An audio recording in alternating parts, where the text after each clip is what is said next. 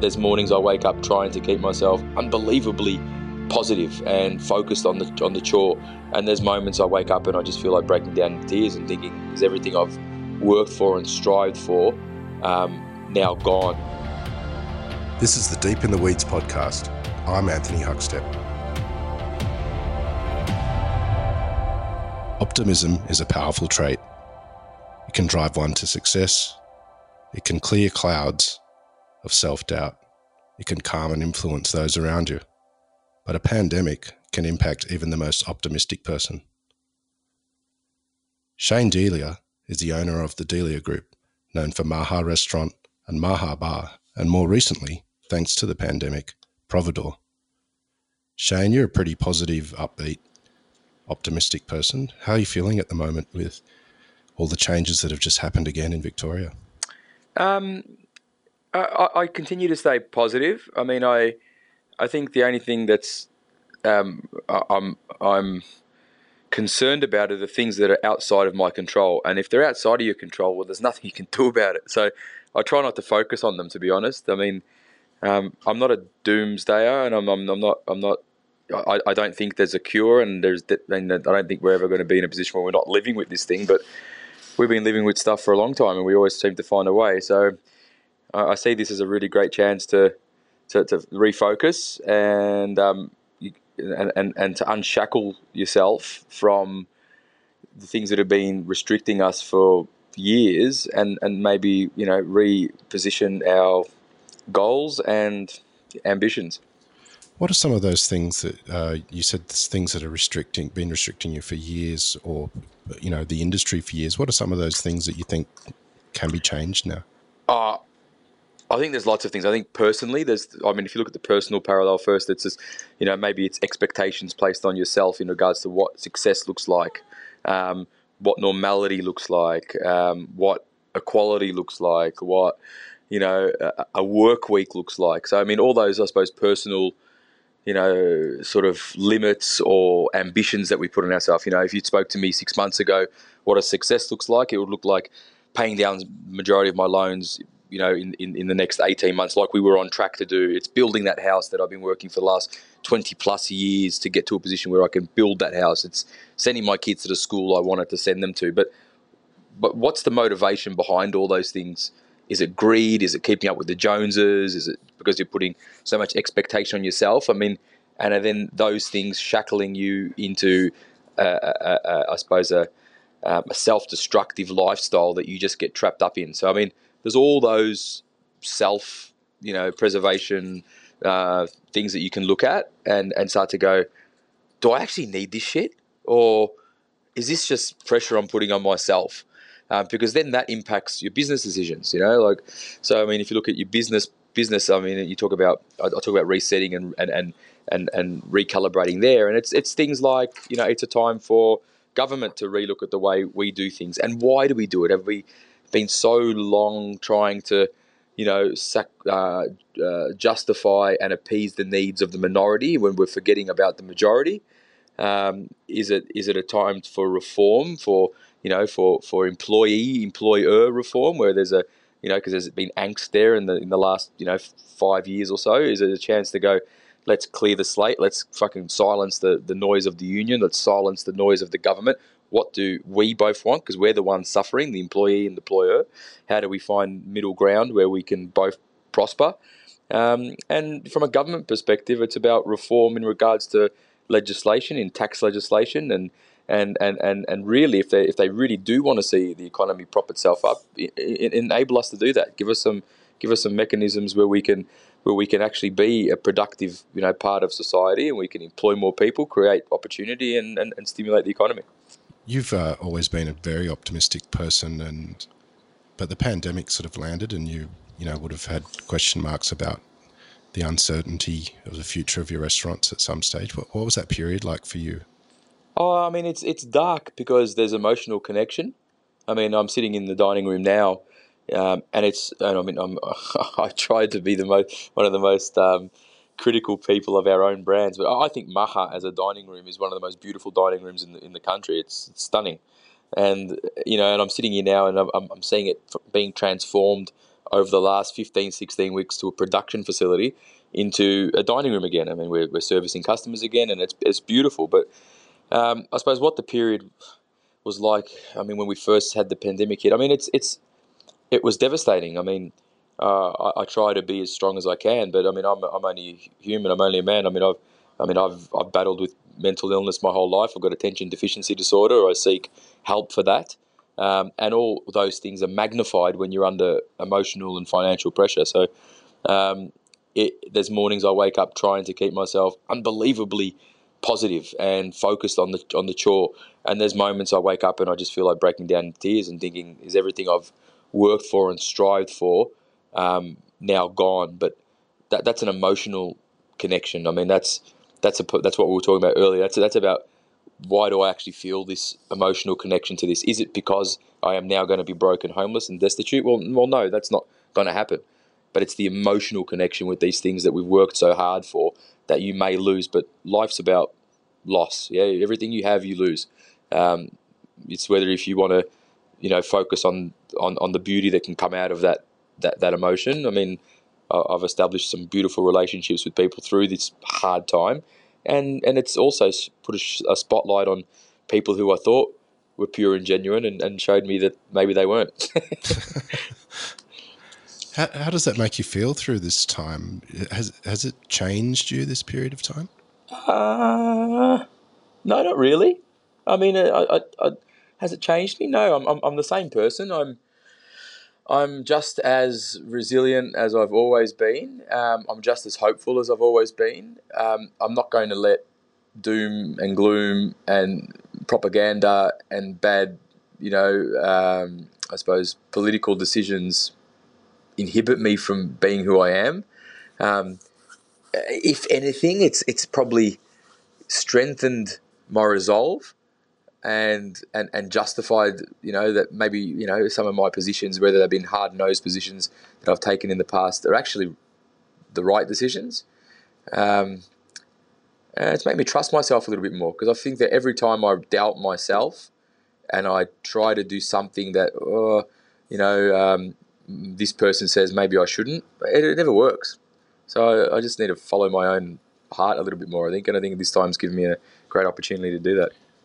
A little earlier, you sort of said, you've seen the dining room, shift to a production facility and back to a dining room. Can you take us through that sort of production model that you created, and also the launch of Providore, which includes many amazing restaurants in Melbourne as well?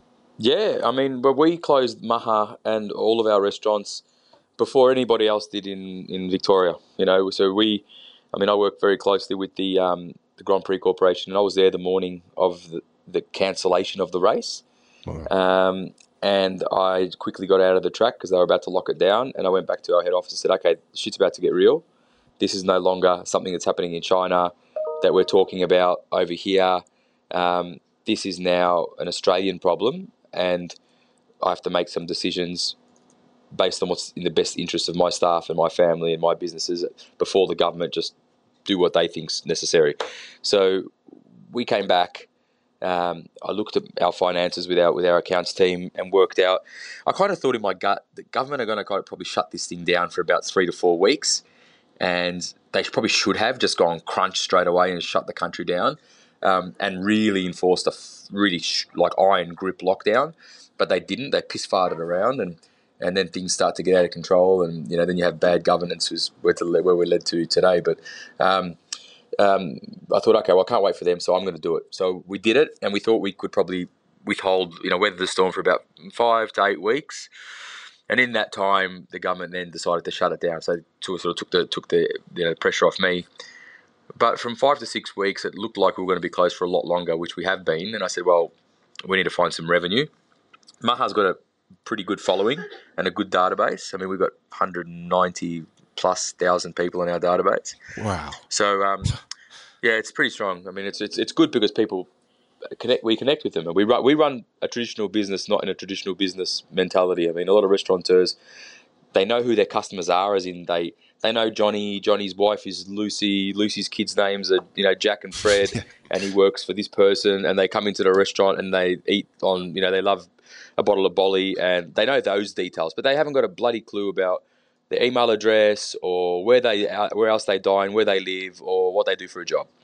So we are interested in both sides. So we've grown that over the last 13 years. So we've actually got people to talk to. We launched Maha Go, which is a at-home delivery service. I've reached out to some of our industry people, as in our fruit and veg guys at Melba Fresh, who have predominantly are fruit and veg guys, but their back end of their business is logistics. And I realised that hot food, as in cook now, eat now, wasn't going to be the way. It's a stopgap, and I'm not interested in stopgaps. I'm interested in solutions. So we said, okay, well, if we're going to do it, what do we want to re-enter the market with? And it was finish at home, 3/4 cooked meals. We built a pretty cost efficient Shopify front end. We integrated it with a logistics partner on the back end, and it went bang, like unbelievably well. We plugged it into our database, and they devoured it and supported us. The most successful business I've ever been in. It was unbelievable. Wow. It's just mind-boggling. The way that the public got behind us was crazy, and it made me realise that this is probably not just a product that's a stopgap, but this is something that people want. And if they want it from me, then they're probably going to want it from my fellow hospitality professionals.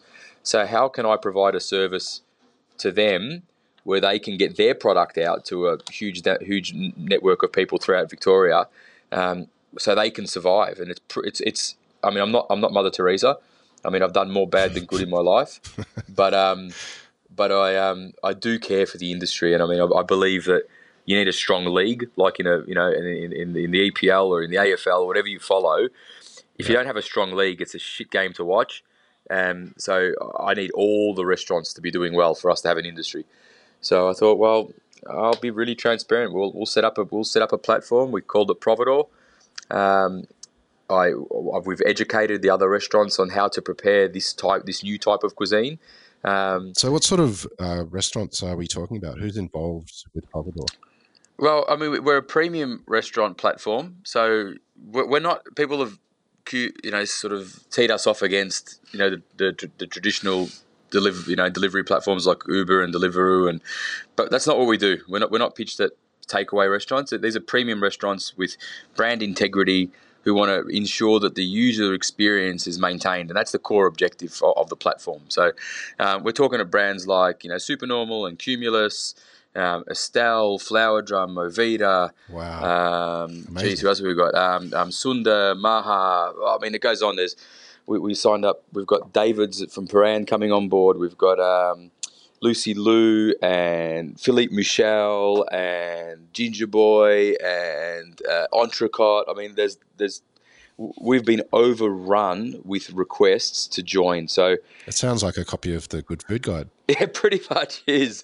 It's been great because being in Melbourne, obviously, this is my stomping ground, and I know these people, and I respect them, and I trust them, and I think that they trust me. That's why they're open to, I suppose, me being involved to help deliver their restaurant brands. What's been some of the challenges involved? Because this sort of model is very different to just running an everyday restaurant. Could you compare the business models and what the challenges have been?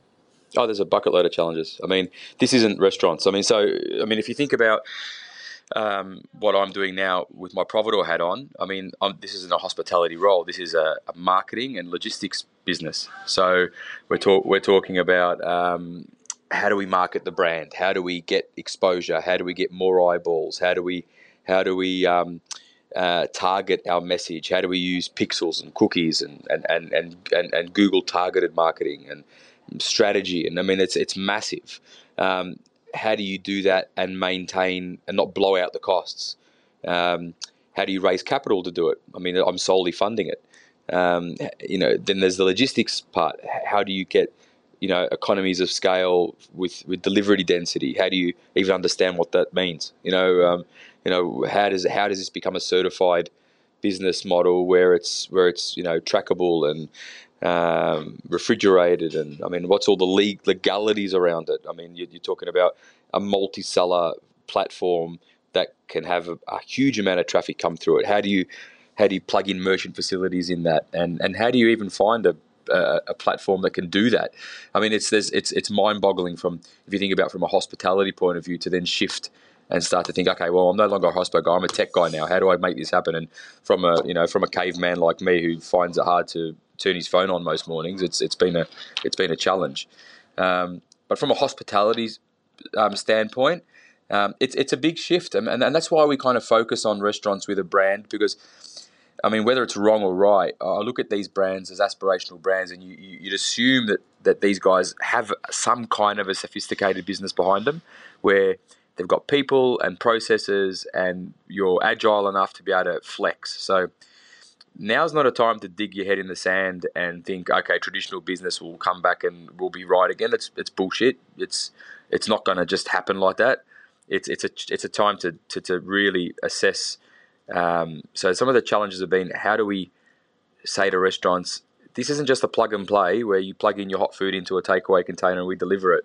You have to worry about packing runs and packaging, and will your food actually translate well in this medium, and how do you use the back end of Providore to make sure you've got enough stock to fulfill the orders? And I mean, so there is a few things to get your head around. So it's not just about people applying to be a part of Providore, and yeah, they've got a cool brand and we accept them.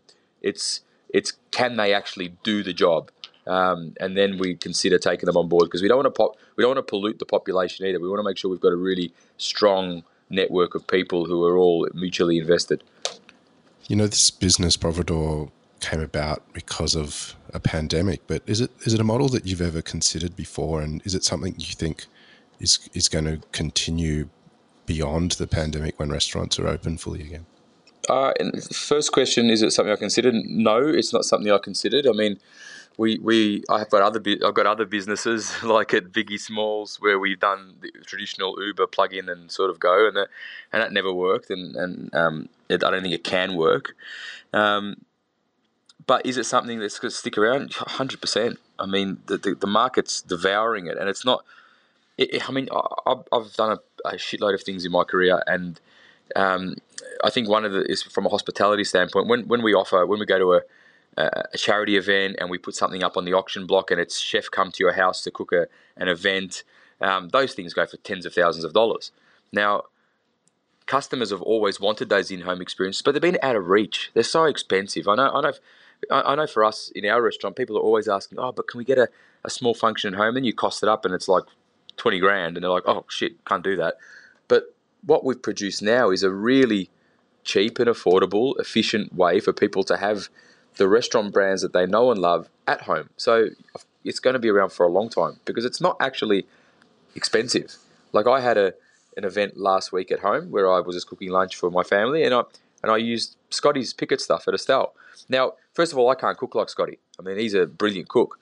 But when I ordered all the food and I actually looked what was out on the table, I mean, there was a lot more value there from what the raw cost would have been if I had to go to the supermarket and buy it. Plus, he'd done all the bloody hard work.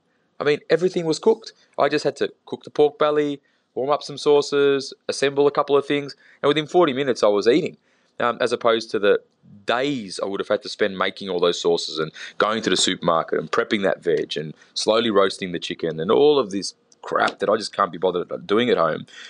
Scotty done it for me, and it was delivered to my house, the next day. How did you get started in the industry? Well, when I got let out of jail, it was either that or back on the production line. So, no, Jack. No. That was like, I'm up for that story. How do I get? Yeah. No, look, I'm a sucker. I'm a hospitality lifer. I mean, I wanted to be in hospitality from the time I was about 13 or 14. I mean, I loved cooking, and I wasn't good at anything else. And it was either automotives. I mean, I've got my uncles are big rockabilly superstars who build hot rods and all that kind of stuff. So it was either playing double bass in a rockabilly band, building H Humaneros my whole life, or I loved cooking. So I kind of tried my hand at all of it, and cooking was the only thing that I kind of was okay at.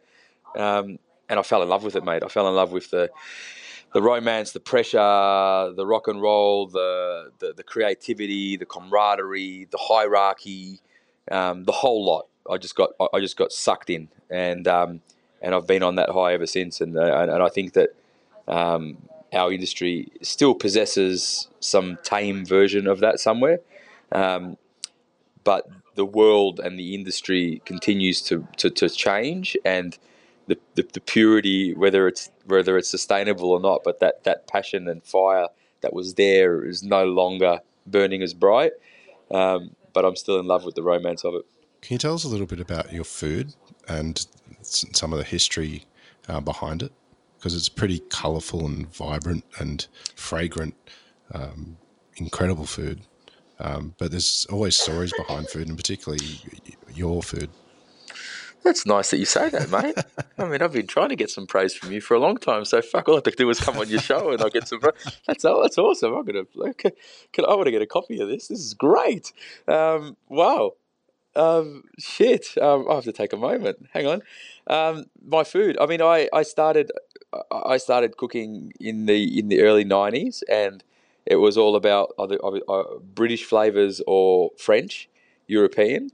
And I got really I grew up in the era of Marco Pierre White being all there was, and the Roux brothers, and Ducasse and all these guys, and so I was very much into the classics, and I spent the first half of my career cooking that food, and loved it. But I quickly got to a point where I'd been cooking since I was 16, and I was now 27, and I felt burnt, and whether I'm blowing my own horn or not, but I kind of thought I'd achieved more than I ever would have achieved and probably should have achieved. And I was just engaged and thought, fuck, I don't know if I want this anymore. It's burning me out. I'm burning the candle at both ends. I'm just about to get married, and my wife's not a hospo wife. So I'm thinking, maybe I'm still young enough. Maybe I can go back and do another trade. It was always going to be a trade for me. And I was only young, man. I was 27. I thought, I can do that again. I mean, I can do this. So we got engaged, and I was still contemplating. I resigned from my job. I was the exec chef at Chateau Yering out in the Yarra Valley.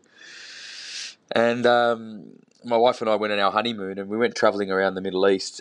And I just went, this is what I love about food, and this is what speaks to me about I'm Maltese heritage, but our food descends from, and our culture descends from the Phoenicians, and there's a big sort of Middle Eastern heartbeat in the Maltese world. My wife's Lebanese as well, so spending a bit of time just reconnecting with family, I've gone, this is what I love, and I fell in love with food again, and I really started to explore what my, I suppose, culinary ancestry was, and started to connect with that, and decided that this was what I wanted to do moving forward. And I've just really tried to own that space. We don't do traditional Middle Eastern food. I mean, I think that there's a lot better traditional Middle Eastern chefs out there than me. I don't profess to know anything, but I do love it, and I do try to learn, and I'm constantly learning and trying to just create big flavors. I mean, at the end of the day, if it's not tasty, I'm not interested. I mean, subtlety's nice, but you always remember the outspoken person in the room that's making the most noise, and I think that's our food. Well, you just sort of talked about big flavours. What are some of the dishes that make you really happy to cook and eat?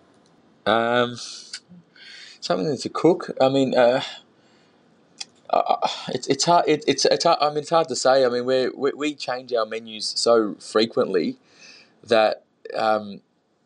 It's ever evolving. I mean, at the moment, we've just reopened the doors at Maha. I mean, this is our third night, and I'm enjoying putting up those classic dishes that people love about us. Our slow roasted lamb shoulder and our kingfish that's cured in chamen. But it's I suppose it's the reinvention of those dishes. I mean, we don't serve it now the same way we did 10 years ago. Now we're seasoning it a little bit different. We've altered the sauce. We're garnishing it a little bit different. So I suppose it's seeing the evolution of those dishes, and our old customers reconnect with them is always awesome. But what am I enjoying eating? I mean, to be honest, I've gone on a bit of a health kick. That's the opposite to everyone in the pandemic. Yeah. Well, leading up into the pandemic, I'd lost like 13 kilos because I was just fat and lazy, and getting to that point of unhappiness again. because, we all go through ups and downs, and we like to blame everybody else for the position that we're in. But a lot of the time, things are in our control, which is that we're not honest or strong enough to admit it and take control of it. And I'd been in that position before where, you're overweight, depressed, probably drinking too much and everything else. And you just start to let that shit get out of control, and then it starts to eat you away. So I could see myself getting back into that spiral, and I went, nah, this is bullshit. I've got too much to lose now. I've got kids, I've got a wife, I've got a public profile, I've got all of this crap. I need to get myself in order. So I got myself in order, and I'm still sort of on that now. So I've been eating, it's not even about food. I've been eating 2,000 calories a day. And it consists of poached chicken, vegetables, and rice most days. But I love food, and the thing is that I'm an all or nothing, and I can't have a glass of wine. I have a bottle of wine, and if I'm going to have dinner, I'm having fucking dinner. I'm not having like an entree and then I'm done. So, I'm looking forward to my next night out. Well, mate, I can definitely resonate with all of that. Oh, it's certainly the last bit about if I'm in for dinner, I want to eat everything. Well, let's talk about Maha. Earlier you were saying, like there's this thought that we're just going to jump back into the sort of normal restaurant sort of models and move forward, but you don't think that's the case. What's happening with your restaurant, and how do you see that next 6 months for that? No, I don't think that's the case, because Maha's right in the guts of the CBD. All right, now, even though tonight we're full and tomorrow we're full and the rest of the week we're full, which is so hopeful. And I love being in the restaurant and seeing people here. I love it, but we've got a way. It's like we're in an abusive relationship in hospitality. We're in this relationship where we're beaten down every day, and then the one day that we're not beaten down, we just reflect on how great our marriage is. It's not that great, just because today was good doesn't mean yesterday was good, and tomorrow's not going to be great either. Yeah. But it's I sit there and look. Okay, well, we're a traditional business that runs 7 days a week, lunch and dinner. Okay, and that's our normality. Now we're at a 5-day-a-week operation where we're just doing dinners Tuesday to Saturday. Now, but that's not necessarily a bad thing. Yeah. But it's not normal. What normality was is being the hamster on the wheel, running around chasing our tail. But this way, there's an old saying. I think, what is it? It's revenue. Revenue's vanity, margin is sanity. And that's kind of the ethos I'm hoping the new world embraces, because there's no use turning over $8, $9, $10 million to make 10-13% and go insane and be risking your neck at every turn with compliance and everything else. I prefer to turn over 7 and make 20% and sleep at night. So I don't know if things will go back to the way they were. I don't necessarily want things to go back to the way they were. But, I also look around what's happening around me. I walked, it was eerie today. I stepped outside. Don't tell my personal trainer, but I needed a sugar fix, and I'm a sucker for a Kit Kat. So I walked out to 7-Eleven and bought a big fat Kit Kat, and I stood on the corner of Flinders Lane and Queen Street, and it was eerie, mate. Silence, nobody, and this was at 1:30. I'm sitting there going, you could shoot a shotgun down the street and no one would even fucking flinch. I'm like, this is so how can we expect just that people are just going to start populating the CBD again, and lunch is going to come back? This year is going to be scary. We do a shit ton of revenue from November to December for lunches, corporate functions, all that kind of. It's not going to be here this year. So how does restaurants survive? So how do you pay your staff what you need to pay them? How do you keep them employed? How does that happen? So once the government decide to stop propping us up with JobKeeper, which is essential, there is going to be a shit ton of pain. That's why opportunities like Providore for me are so relevant, because it's not the solution, but it's definitely an opportunity to help people keep moving forward. I don't see anybody else sticking their head up with any other solutions. So I'm going to keep riding that horse until the legs fall off. How are you feeling about your industry that has been part of the majority of your life now, and the future of it? I'm worried for it, and I'm excited. I mean, I'm worried because I'm nothing special, mate. I mean, I'm uneducated. I left school at a young age, and I'm just a dumb chef. Yeah, I mean, I'm nothing special, but I try new things, and I've surrounded myself with a network of people who are unbelievably talented and leaders in their field, who are not hospitality people. So I'm surrounded by positivity and new opportunity. But for those who aren't, who are traditional hospitality, bread and butter, mum and pop shops, how do you see, how do you find your way through this? Like, where is the light going to come from? How are they going to transform and turn themselves into something new? Um, I don't know, mate. I mean, I don't know. I'm concerned. Um, and without sounding, I mean, and it's the worst probably thing to say, because you're talking about people, and people forget that when they make just sort of brushstroke comments, that you're talking about, through that brushstroke, you're talking about people and lives and emotions and savings and sacrifice. But sometimes big changes like this do actually. I mean, I'm conflicted by saying it, but I mean, it almost clears the dead weight. It almost culls things that were inhibiting growth. And it's like, I suppose, if you look at your garden and you've got overgrown trees that are just strangling the roses. You clean out the weeds, the roses grow, and the garden looks prettier. I mean, it's probably it's probably not the right way to put it, but if you look at the industry, there's a lot of things that are strangling it. I mean, we've got a shortage of customers, we've got a shortage of staff, we've got a shortage of revenue. So if there was less venues, if there was less uncompliance within the industry because of operators who are operating, fraudulently, things could probably be better. It would actually probably grow a bit harder. People would be in better jobs. People could actually have succession plans within those jobs. Employers could actually spend time training and employing people. So the positivity I see is that there may be some great opportunity in the stronger entities. But the sad thing is that some of the weaker ones may be the one that the people that fall on their sword. I think you raised some really valid points, and it's issues that the hospitality sector has had ongoing, which skill shortages, too many restaurants, consumers not paying enough money for what they're receiving, and maybe this is, as you sort of say, this is a time of change for all of that. The reason why consumers don't pay enough for food, it's not because they don't want to. It's because you don't need any really accreditation or anything to become a restaurant owner. You go do your HACCP stuff and whatever else, and you're a good cook, you've got a passion, you've got some money, someone backing you, and you open a restaurant and you work your ass off and you do it. You work with a small team and no one really gets paid, and you can afford to sell your food cheap because the operating costs are low.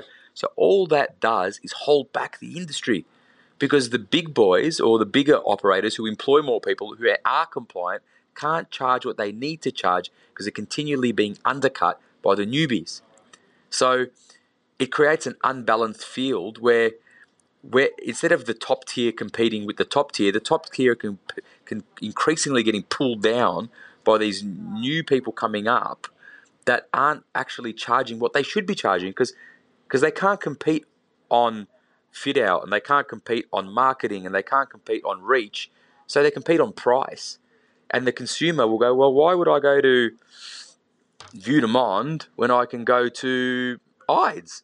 And Ides is brilliant, and I love Pete, and I think they're doing a great job, but they don't charge what Vue de Monde charges, but they probably should. You know what I mean?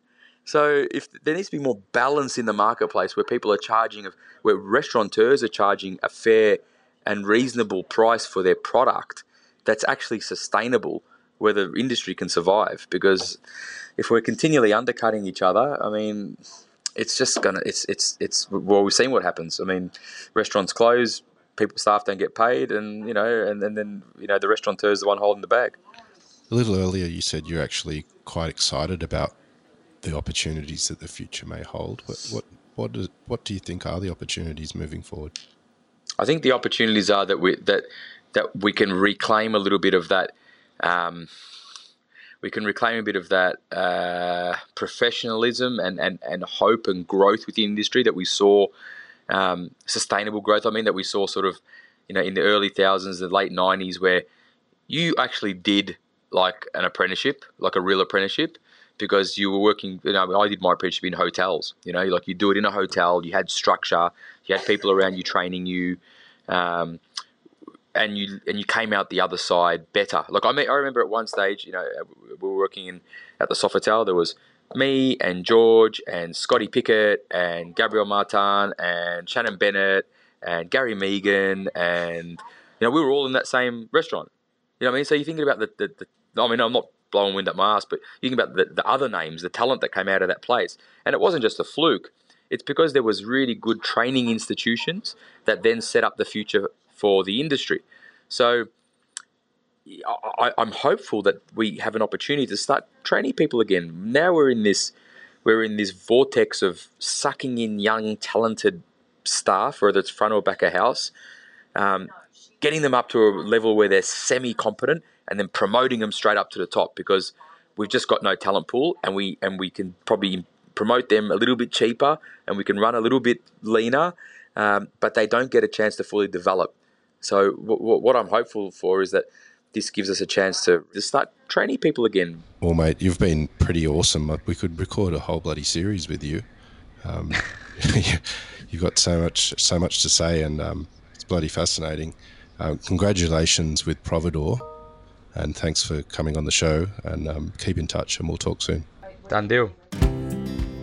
This is the Deep in the Weeds podcast. I'm Anthony Huckstep.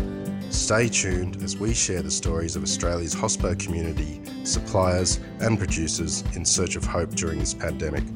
Special thanks to executive producer Rob Locke for making this all happen. Follow us on Instagram at Deep in the Weeds Podcast, or email us at podcast@deepintheweeds.com.au. Stay safe and be well.